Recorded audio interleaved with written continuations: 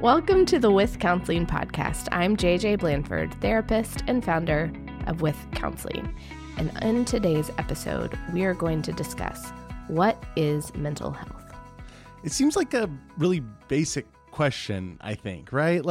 But I guess everybody throws around these words, mental health, and talking about so many different aspects of life. And I feel like it's kind of assumed that everybody is on the same page about what that means, but I'm not sure that everybody's on the same page about what that means. So how do we approach just talking about how to describe mental health? Well, I think we got to this place because we realized maybe we don't even see mental health or wouldn't explain it in the same way, which of course is normal, but also maybe other people would explain it in different ways. So I actually Googled what is mental health because that is why we have the Google. And the CDC defines it as mental health includes our emotional, psychological, and social well-being. It affects how we think, feel, and act. It also helps determine how we handle stress, relate to others, and make healthy choices. Mental health is important at every stage of life, from childhood, adolescence, through adulthood. I mean, I feel like the CDC even there is saying mental health is everything. All the things. You're right. And so, really, when I read that, that's kind of how I would describe it. It's this kind of umbrella for how are you feeling? How are your interactions with people? And so I think that's where it gets confusing because I look at it and I'm like, yeah, that makes sense to me, but that's probably not how I would have defined it myself. Yeah. And I think defining it sort of as everything is also not helpful in a lot of ways because how do I even process what that means? Or, how do I go about even knowing if myself or somebody in my sphere is in that place, if it means everything, I guess. I guess physical health means, right, my body's functioning in a pretty normal way and I can generally feel when things are out of whack, but I don't know. Mental health just seems like such a broader category than that. Well, so I would push back on that of even we think we know when our bodies are healthy. Sure. And so often we don't. And I think the reality is that is mental health because it encompasses so really all the parts of who we are. I don't know that any of us always have our mental health totally perfect because there's likely a part of us that is off kilter. And so I think for me, when I think about mental health, it's how are all of those pieces working together to move me to towards healing and wholeness? Or how are those pieces so dysfunctional together that they're messing up my emotions, my relationship, my work, my life, all of it? So, you'd say it's pretty easy to sort of be off kilter and so is our mental health struggling if we struggle in any relationship or we're just kind of feeling down or all of the above, Yeah. I think the reality is we can't know what that means because I could have strain in a relationship in my life that other people might look at and think that's not that significant. But to me, how I'm internalizing that experience is impacting my sleep, my appetite, my thought life, my other relationships. And so I think what's hard is because mental health encompasses so much, we're really quick to make assumptions about other people's mental health. Right. And it's way easier to make assumption about other people's mental health than look at, reflect on where am I emotionally, psychologically, physically. I think it's really confusing. Yeah, I do. And this was something I was trying to articulate to you earlier. I felt like I wasn't doing a good job of that. I'm very much more aware of other people's mental health or my perception of their mental health than I am of my own perception. I'm around somebody that's maybe a little awkward or says something a little weird or just is uncomfortable to be around. You're are we not mentally healthy all the way or something? So maybe maybe here's what it is. Maybe the term has been thrown around, or in our culture is being thrown around in such a flippant way that we use it in so many contexts that maybe aren't always even appropriate for that context.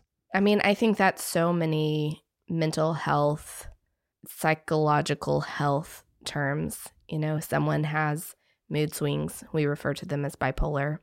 The weather changes, people refer to that as bipolar, and it takes away the weight of what that actually is. That is a very significant diagnosis that we then equate to changing weather. And so I think mental health could definitely be in a category of, it's hard if we maybe haven't experienced someone who has been in a mental health crisis or walked with someone when their mental health was really, really unwell, that was impacting the entirety of their life.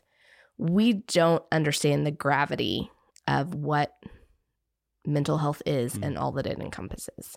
Yeah. And I do, like, from your time in the hospital and in your work and some of the, my work at the hospital. Sorry, what did I say? From your time in the hospital. Oh, yeah.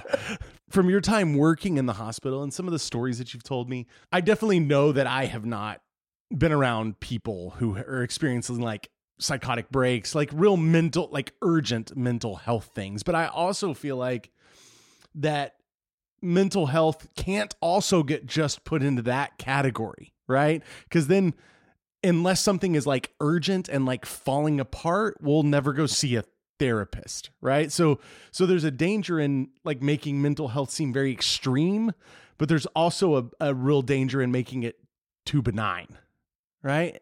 Absolutely. Like, even when you were saying that, I was like, and I know because of my lived experience that I have seen like the far end of the spectrum of that. And so I think to me, it's one of those places that just comes back to like normalizing being unwell.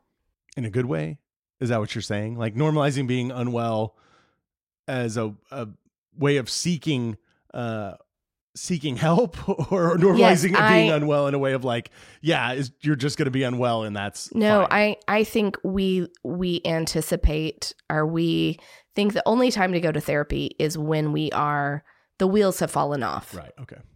And I am a firm believer. I say all the time, I think all people should go to therapy.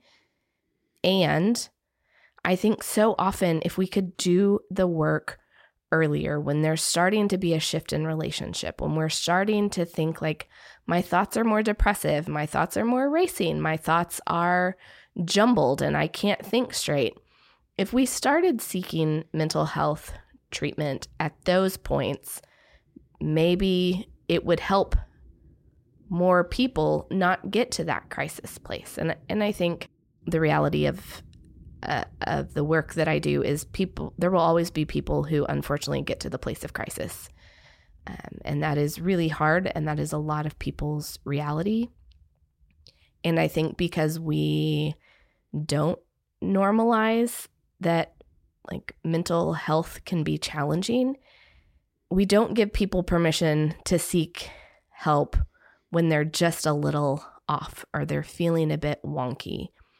And so I think sometimes we even question, I've talked about in other places on other podcasts about my own journey of like finding a therapist and going to therapy and talking about multiple life changes with a therapist as I cried through the whole session. And she looked at me at the end and said, I think you're doing okay. I'm not sure why you're here. And feeling like, oh my gosh, there's like, I just spelled out 3 different reasons that each individually would be plenty to bring me to therapy. And yet I've got all these things going on at the same time. And for this clinician, that didn't warrant treatment. And so I think even, sometimes therapists aren't even attuned to, are aware enough that just because someone comes to me and has an issue that if maybe I feel I was experiencing, I might not need therapy, it doesn't mean that that person doesn't need therapy to address that issue. We have to understand that we all have different lived experiences. We all have, different support systems and family histories and medical things. And so if we could just normalize that most of us in our lifetime at some point are going to need support in our mental, psychological help. We don't judge people when they go to the doctor because they have an ailment. And yet we have these emotional, psychological ailments, if you will, that we refuse to get treatment for. And so, I think we just have to normalize therapy. Yeah, and I think even more to that point, we also don't judge people when they go see a trainer, right? Who is getting them in shape physically in order to stave off sort of more urgent needs from a doctor, right? And a mental health professional can be that sort of trainer, right? Just sort of like making sure there's a checkup and like that things are functioning properly and that you have space to talk about maybe things that might need a little bit of a checkup or might need a little bit more of training on how to cope with certain things or whatever. Right. And I just think kind of in that same thought, we're never sad that we got additional support. I think none of us look around and think like, you know what? I am just rich in support. I need to get rid of some of this. And I think therapy is just another tool in your toolbox. It's another place to find support from someone who hopefully is unbiased and is giving you a safe space to process things. And I think seeking support is always valuable and is really important. So what would our takeaway be then as we kind of had a conversation and kind of talked about some of these things? I mean, what would our takeaway be in that, we need to talk about mental health differently, or just we don't understand mental health that well in general? Or for me, I think there's a couple takeaways. I think the first is just acknowledging the reality that at some point in your life, you could benefit from therapy. It may not be today. And just being open to the idea that life could hand you something that you might need therapeutic support. I think that is incredibly important. I think for me, if I was getting to pick, the rules, the second thing would be kind of a willingness to evaluate our own mental health, as you talked about earlier, kind of that we are so quick to make assumptions about where other people are and how other people are struggling. I think some of us, if we spent that kind of energy and attention focusing on ourselves and what we need, we might be quicker to seek that support. Or it might lead us to a place of, what is it about seeking therapy, getting that extra support, talking with an expert who deals with this thing I'm struggling with? Why is it that I'm unwilling to pursue that avenue of support? Yeah, that's powerful. That's good stuff. And I think a lot for us to kind of consider and think about there, for sure. It's good. We're delighted that you joined us for today's conversation. If you would like to continue this conversation, I'd love for you to follow me on Instagram and Facebook at Counseling With, or send me an email on my website, counselingwith.com. We hope that today's conversation gives you space to consider where your mental health is and if you could benefit from additional therapeutic support.